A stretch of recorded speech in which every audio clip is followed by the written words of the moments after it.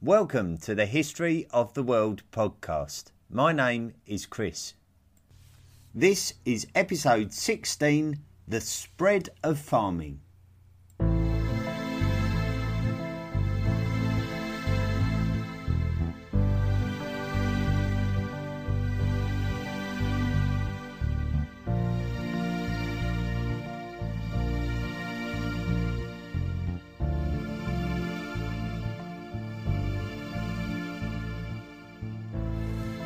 Last time on the History of the World podcast, we investigated the emergence of agriculture and the how and why humans were domesticating wild wheats to create domesticated cereals and wild sheep and goats into their more domesticated animal state. All of this took place in the Fertile Crescent, an area of land following the Tigris and Euphrates rivers up as far as the Taurus Mountains and then down the Mediterranean coast through the Levant and on to the Nile Delta. We suggested that the wild mouflon was brought under human control to become the first domesticated sheep, while the Bezoar ibex was chose to begin a journey towards becoming the first domesticated goat. All of this is likely to have happened between 10,000 BCE and 8000 BCE, as archaeological and DNA evidence points us towards these facts. Other animals that would have been domesticated in the same area of the world would have included the wild boar, which was selected to become the domestic pig. Scientists have traditionally suggested that this happened in around 7000 BCE. They would have been popular for their wealth of meat that they provided to their hungry farming tribal group. However, there has been some study in recent years that has gained some attention in scientific circles. It is believed that there are two separate instances of pig domestication historically, and following the formulation of the genomes of modern animals and their wild relatives, it looks like it's true. The genome is something that is directly linked to DNA study. All animals have their own unique genome, which contains their DNA, and it can be recorded, even though in some cases it is extremely detailed and complex. Using this information, it appears that not only did pig domestication take place in the Fertile Crescent, but also at a site called Jiahu in the north of modern China. It may also be the case that Europeans had independently domesticated the pig, and that ultimately the Fertile Crescent domesticated pig interbred with the European domesticated pig, or a wild variety of European boar, and that resulting animal became the one that replaced the one already existing in the Fertile Crescent. This tells us two main things. Firstly, we cannot be allowed to think that domestication is something that happened in one place and spread out. If societies were genuinely struggling after the Younger Dryas, which was a cold snap in temperatures that occurred before the Neolithic Revolution, and if populations were increasing, causing tribes to encroach on each other's hunting and foraging grounds, then agriculture and farming would have been the natural survival choice, as clearly humans exited the Paleolithic age with a healthy knowledge of how the natural world worked. Secondly, we cannot assume that domestication of species was a linear thing, in exactly the same way that we have discovered with human evolution. There would have been try and fails. There would have been separate instances. There would have been a convergence of domesticated species when tribes decided to unite with one another. Likewise, escaped domestic animals would have either interbred with its wild cousins before being recaptured, or simply gone feral. The wild sheep and goats of the mountainous areas of Cyprus, an island in the Mediterranean Sea, are believed to be feral. Once domesticated, transported by boat to the island, either due to population expansion or trade, and then they just ran away to the mountains to laugh and pull faces at their human captors. The other animal associated with this time period and area is cattle, or what is more commonly called the cow. The animal is believed to have been domesticated from the now extinct wild aurochs. It is also believed that this animal was domesticated in more than one place. It now apparently seems that those humans prepared to domesticate wildlife were more likely to survive than hunter-gatherers. This seems to be the only explanation for the sudden and widespread and multiple instances of cases of domestication. It seems that domestication of wildlife was a survival necessity. It was the next natural step in our evolution. With such a wide array of fauna, that is animals, and flora, that is plants, being domesticated, it made sense that humans could actually become sedentary, that is, fixed to living in one spot. Previously, they would follow migrations of animals and move from place to place to have access to wild resources. However, now humans could settle in one place and start to develop the area in which they lived into a comfortable place to spend their entire life, with resources of food and water nearby, and the earliest evidence of this overall lifestyle change was in many places throughout the Fertile Crescent. Domesticating animals. So, humans appear to have domesticated dogs long before other animals, maybe around 30,000 years ago. Certainly by 8000 BCE, we appear to have domesticated sheep and goats, and then by 7000 BCE, pigs and cattle. We don't see any instances of the domestication of bears and elephants though. This is because not every wild animal is a suitable candidate for domestication. It would be no good trying to domesticate aggressive animals such as bison or warthogs, for example. The animals more suitable for domestication needed to be somewhat docile in their behaviour. The animals had to have a social structure within its own kind so that you could keep them in groups with each other. The animal would need to be able to mature quickly and reproduce quickly in order to sustain the size of the herd. So it would be no good having domestic elephants due to the fact that they take so long to mature and so long to produce a calf. This is without even mentioning the size of the elephant, an animal that would take some effort to enclose and to eat a considerable amount of food. Feeding the animals is also a good reason why it was easy to choose herbivorous animals for domestication. You wouldn't want to try to domesticate a lion, as you would have to domesticate other animals purely to feed the lion. Even then, some herbivorous animals are still unsuitable for domestication. The zebra, despite being a manageable size, socially comfortable and easy to feed, was found to be very flighty and volatile.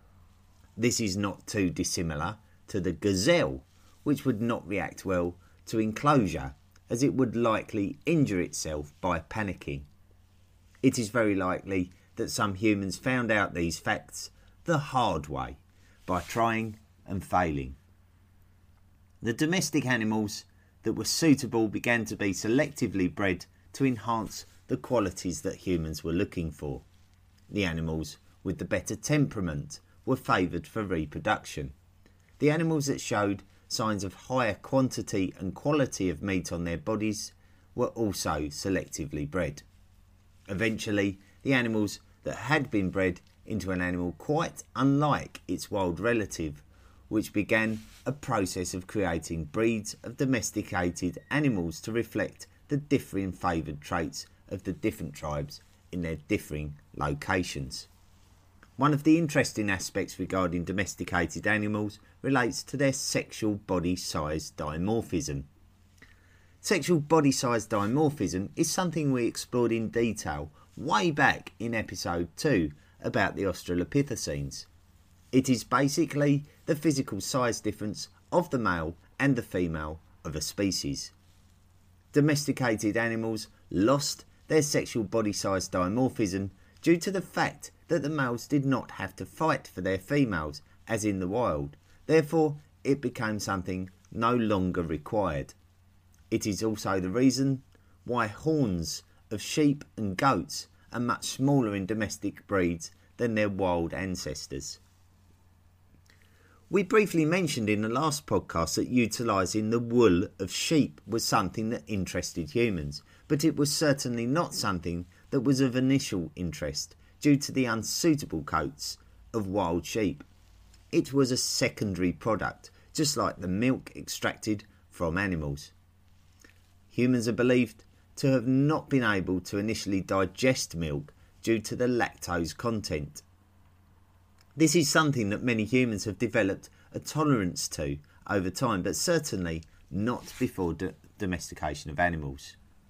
The spread of farming. Certainly through fossil records we can determine that farming spread from the Fertile Crescent into Europe. In Europe we see a good amount of success with wheat and barley alongside pigs and cattle. Farming originally penetrated into the Balkans possibly around 6500 BCE and spread westwards over the course of the next 1000 years right up to the Iberian Peninsula.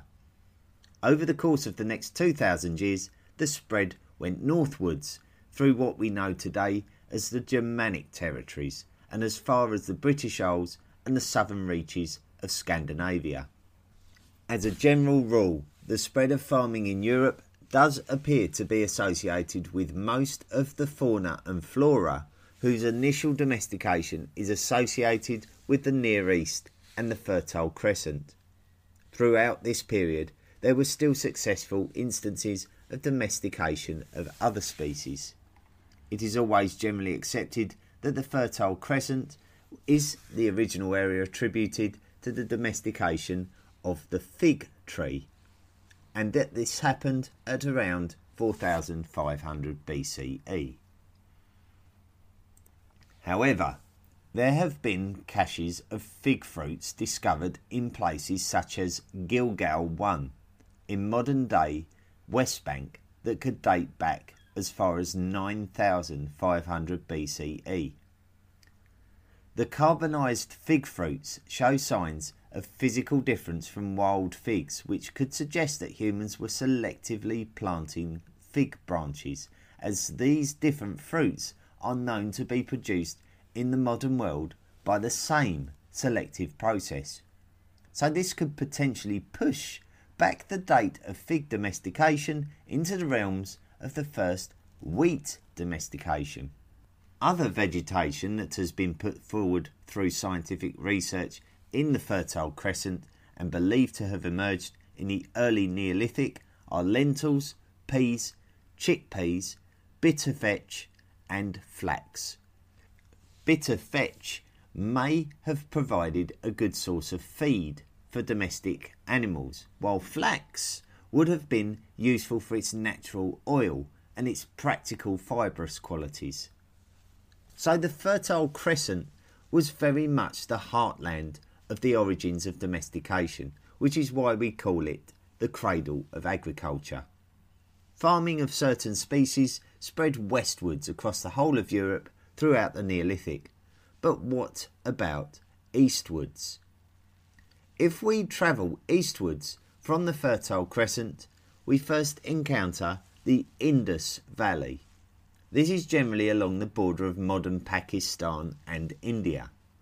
Many of the species domesticated in the Fertile Crescent appear in the Indus Valley, which strongly suggests that farming spread eastwards from the Fertile Crescent, as it did into Europe.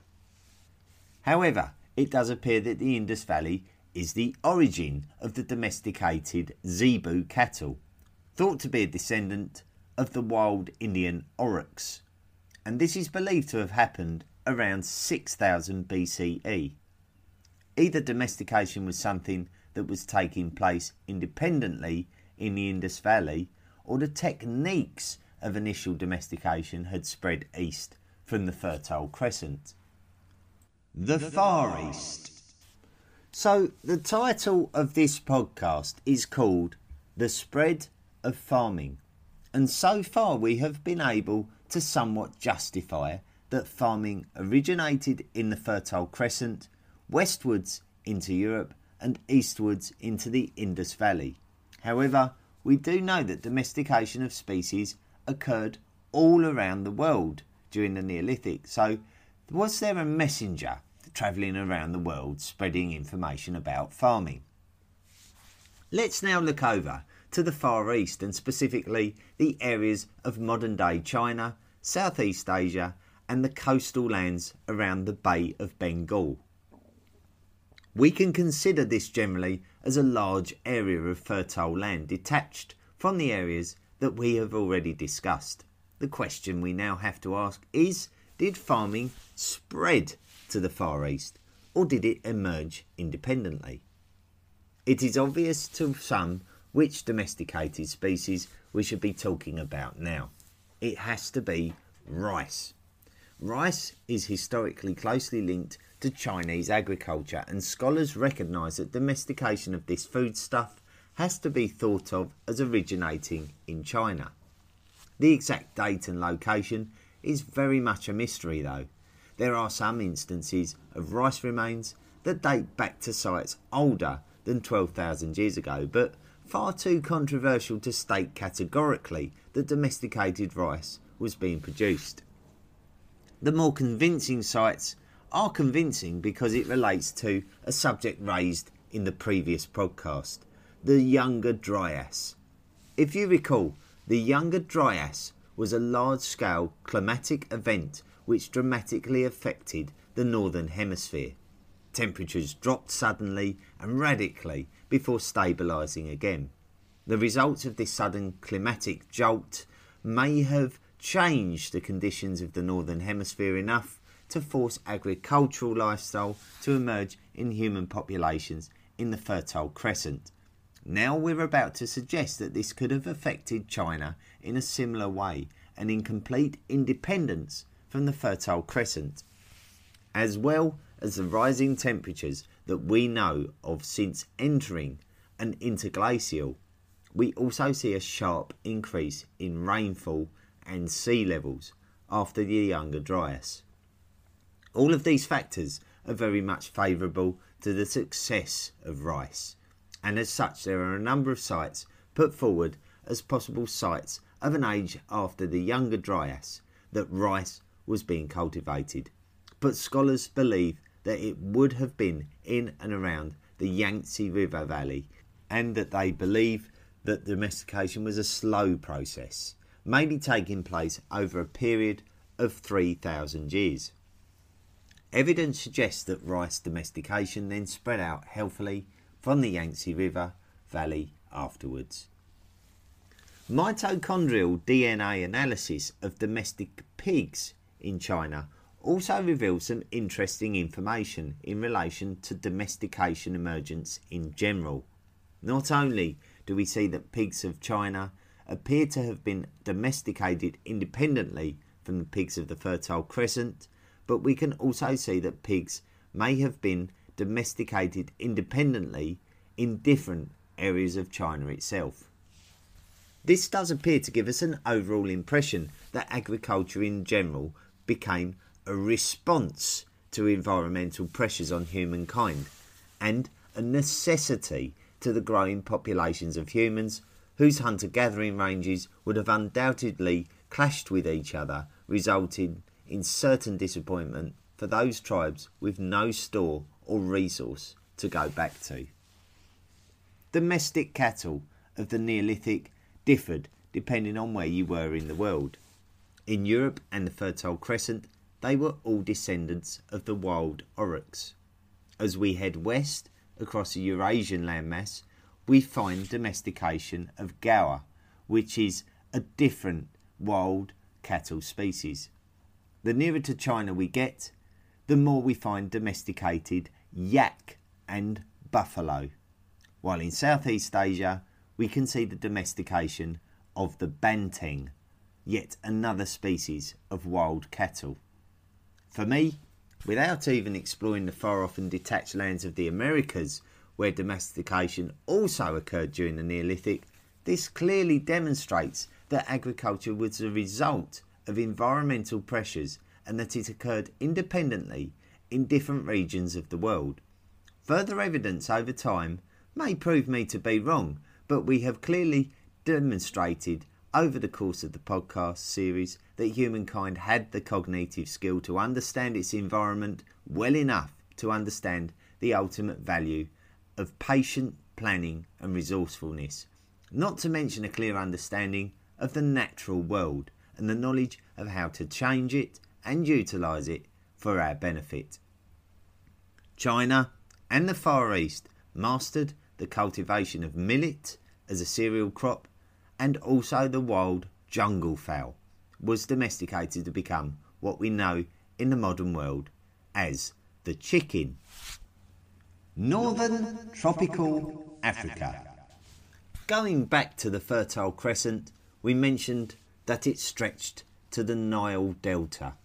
It is believed that the banks of the Nile were habitable for humans and were fertile, thereby conditionally correct for agriculture should the populations deem it necessary. We can say the same for the North African coasts, which oversee the Mediterranean Sea. This means that all of the coastlines of the Mediterranean were places suitable for agriculture.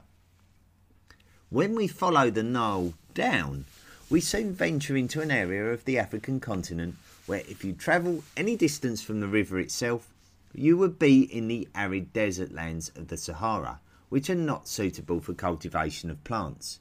However, by continuing southwards along the Nile, you eventually come across the more tropical regions of Africa just north of the equator. This is an area which stretches from Ethiopia in the east right the way across the continent to West Africa. Some expert analyses of agriculture in the northern tropical Africa region cannot categorically link the emergence of agriculture to the Fertile Crescent. In other words, we cannot be sure if agriculture emerged independently or whether it migrated southwards from the very north of the continent. There are things to consider here. Firstly, it appears that the northern tropical Africa region demonstrates agricultural advances of yams, rice and millet.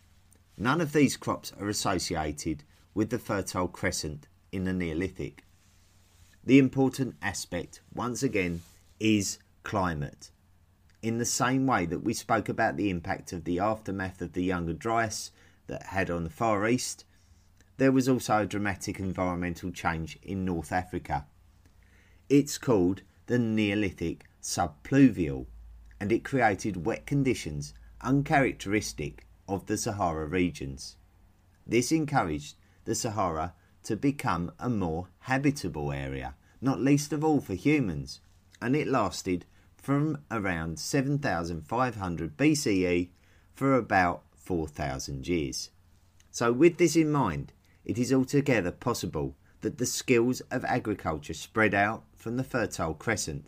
However, there is strong evidence of environmental pressures causing agriculture to have every chance of independently emerging as the next natural development in our evolution.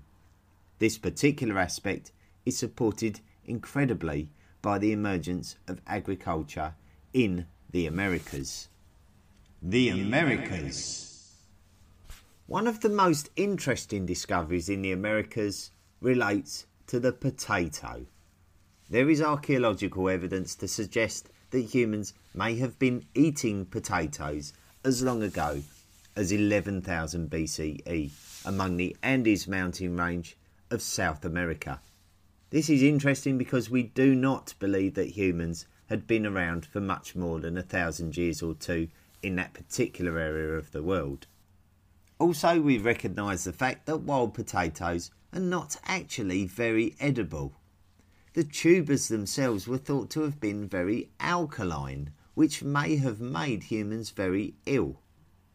The domesticated potatoes that we're more familiar with are selectively grown to have large tubers with low amounts of alkali. This means that the early South Americans had to quickly learn how to take control of wild potatoes very quickly after their arrival, thus showing the first signs of agricultural activity. We can't be sure though about this, and we can't rule it out. We can see that peoples of the Peruvian highlands were certainly enjoying their potatoes as long ago as 6000 BCE. Another interesting fruit of the Americas is the squash, the most famous of which is the pumpkin. The Cihuatoxtla rock shelter in the state of Guerrero in modern-day Mexico has been the place of discovery for evidence of early domesticated squash, and it dates back possibly as far as 7000 BCE. Not only squash, but also maize, which is also known in the modern world as corn or sweet corn. If we can take this as proof, then there is absolutely no possible way that agriculture in the modern world is something that started in one place and spread throughout the world. It happened independently in many different locations and likely caused by similar pressures. One of the first animals to be domesticated in the Americas was not a flightless bird or a herbivorous ungulate, but actually a rodent. It's the guinea pig. Docile, social, and easy to keep captive. Easy to feed and procreates at a quick rate. It also provides a decent amount of meat to the lucky individual who has the opportunity to eat one. Sorry to all of you that love your guinea pig pets. They were possibly domesticated as long as 5000 BCE in the Andean region of South America. Llamas and alpacas, two very closely related animals, were also domesticated by the indigenous people of the Americas. The domestication has been hard to date due to the seemingly subtle change in the relationship between humans and these camelids. The first humans in the Americas were happy simply just to hunt these animals, but it does seem that the archaeological record suggests a change after 4000 BCE, when hunters started turning towards a more pastoralised method of farming, which changed the species into more selectively bred domesticated ones. The dental morphology of some of the camelid remains discovered after this date had definitely changed, which is a good sign of domestication. Pastoralism is the practice of herding and selectively breeding of animals, which either leads to domestication or the creation of separate breeds. Other interesting domestication. The domestication of camelids in the Americas was not restricted to the Americas.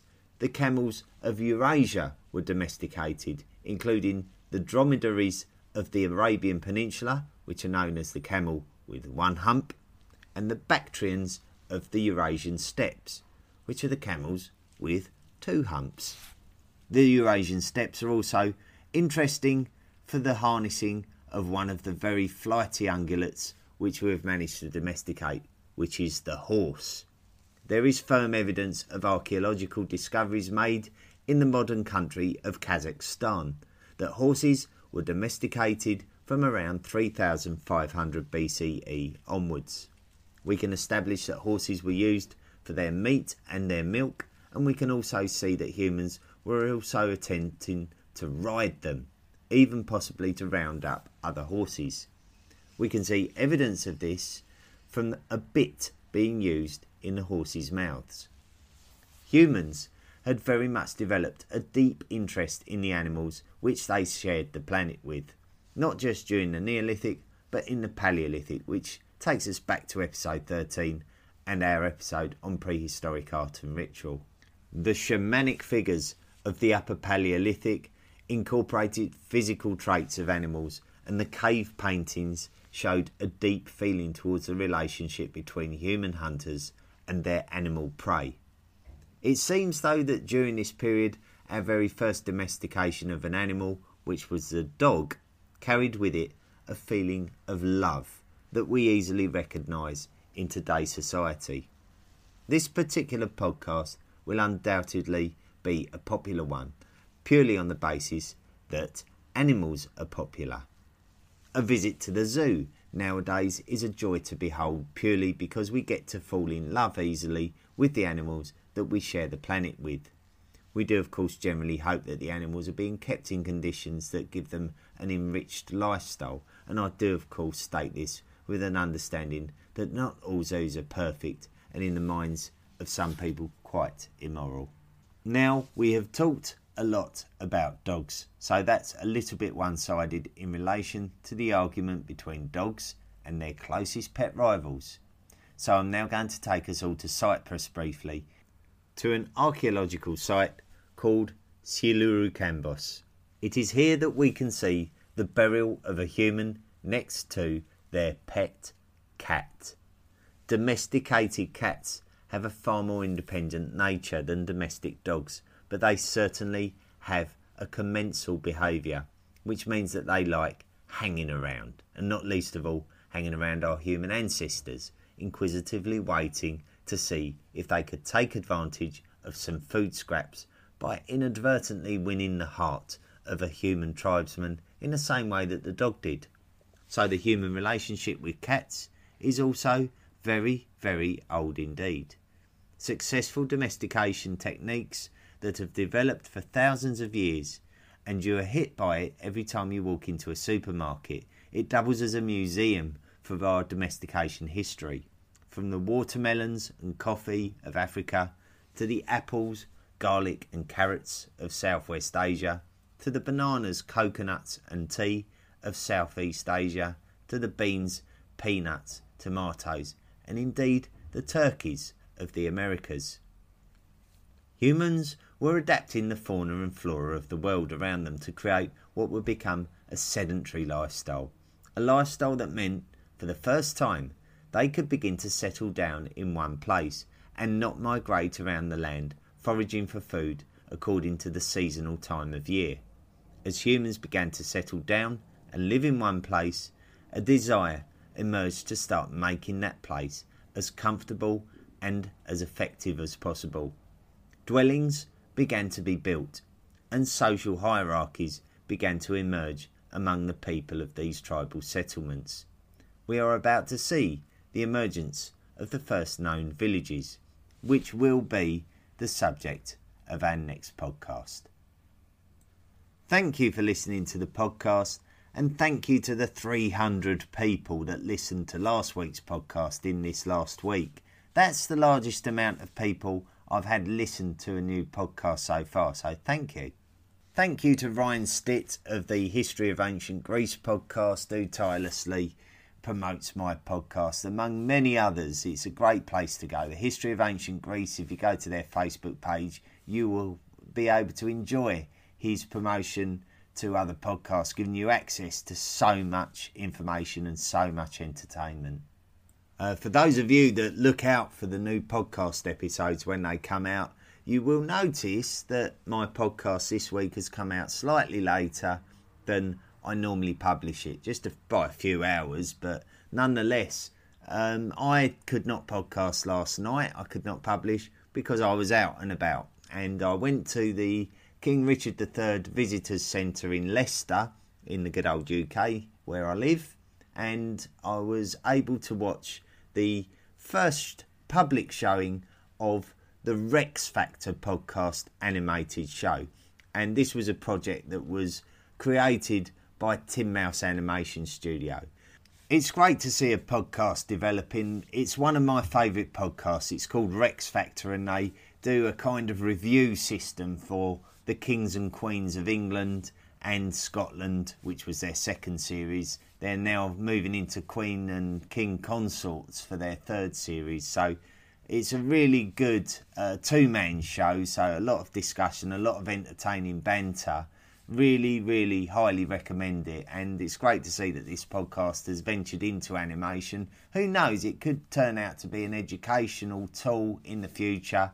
I really do wish all the boys at Rex Factor and Tim Mouse Animation Studio the very, very best for the future. And thanks for all your hospitality last night. It was a great little event and we all really enjoyed ourselves. I'm looking forward to you all interacting with the History of the World podcast discussion forum.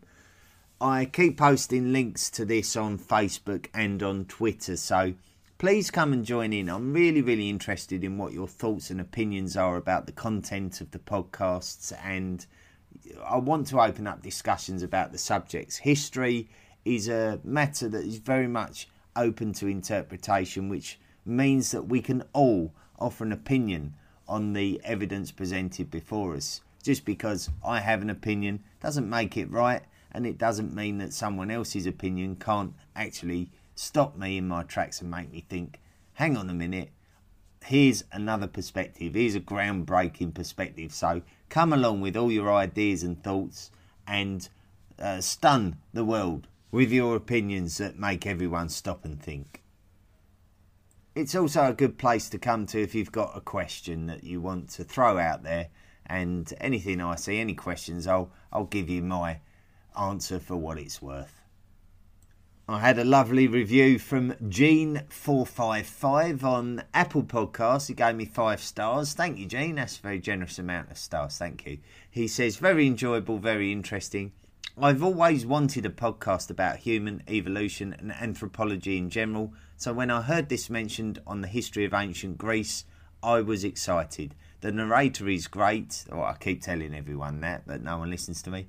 And I'm eager to see where he takes the podcast. Well, in our near future, we've got the development of the Fertile Crescent, the development of society and civilization, the villages and towns, and some of the cultural advances of certainly Mesopotamia and Egypt in particular are on the horizon. So that's what's coming up in the near future. Well, thank you very much, everyone, for listening. Thank you for your patience in waiting for the podcast to come out. Come and join us on social media, on Facebook and on Twitter, on the discussion forum. I'm looking forward to seeing you and your opinions and thoughts and your interaction. Please come and bring it on. I'm really looking forward to seeing and hearing from you. Until next week, have a great week. The History of the World podcast is hosted by Audioboo. It is available on Spotify, Apple Podcasts, Overcast, Castbox, Podcast Republic, Stitcher and TuneIn. You can also find it on Deezer, Google Podcasts and Radio Public. Feel free to email the show at historyoftheworldpodcast@mail.com. Join our Facebook page and follow us on Twitter.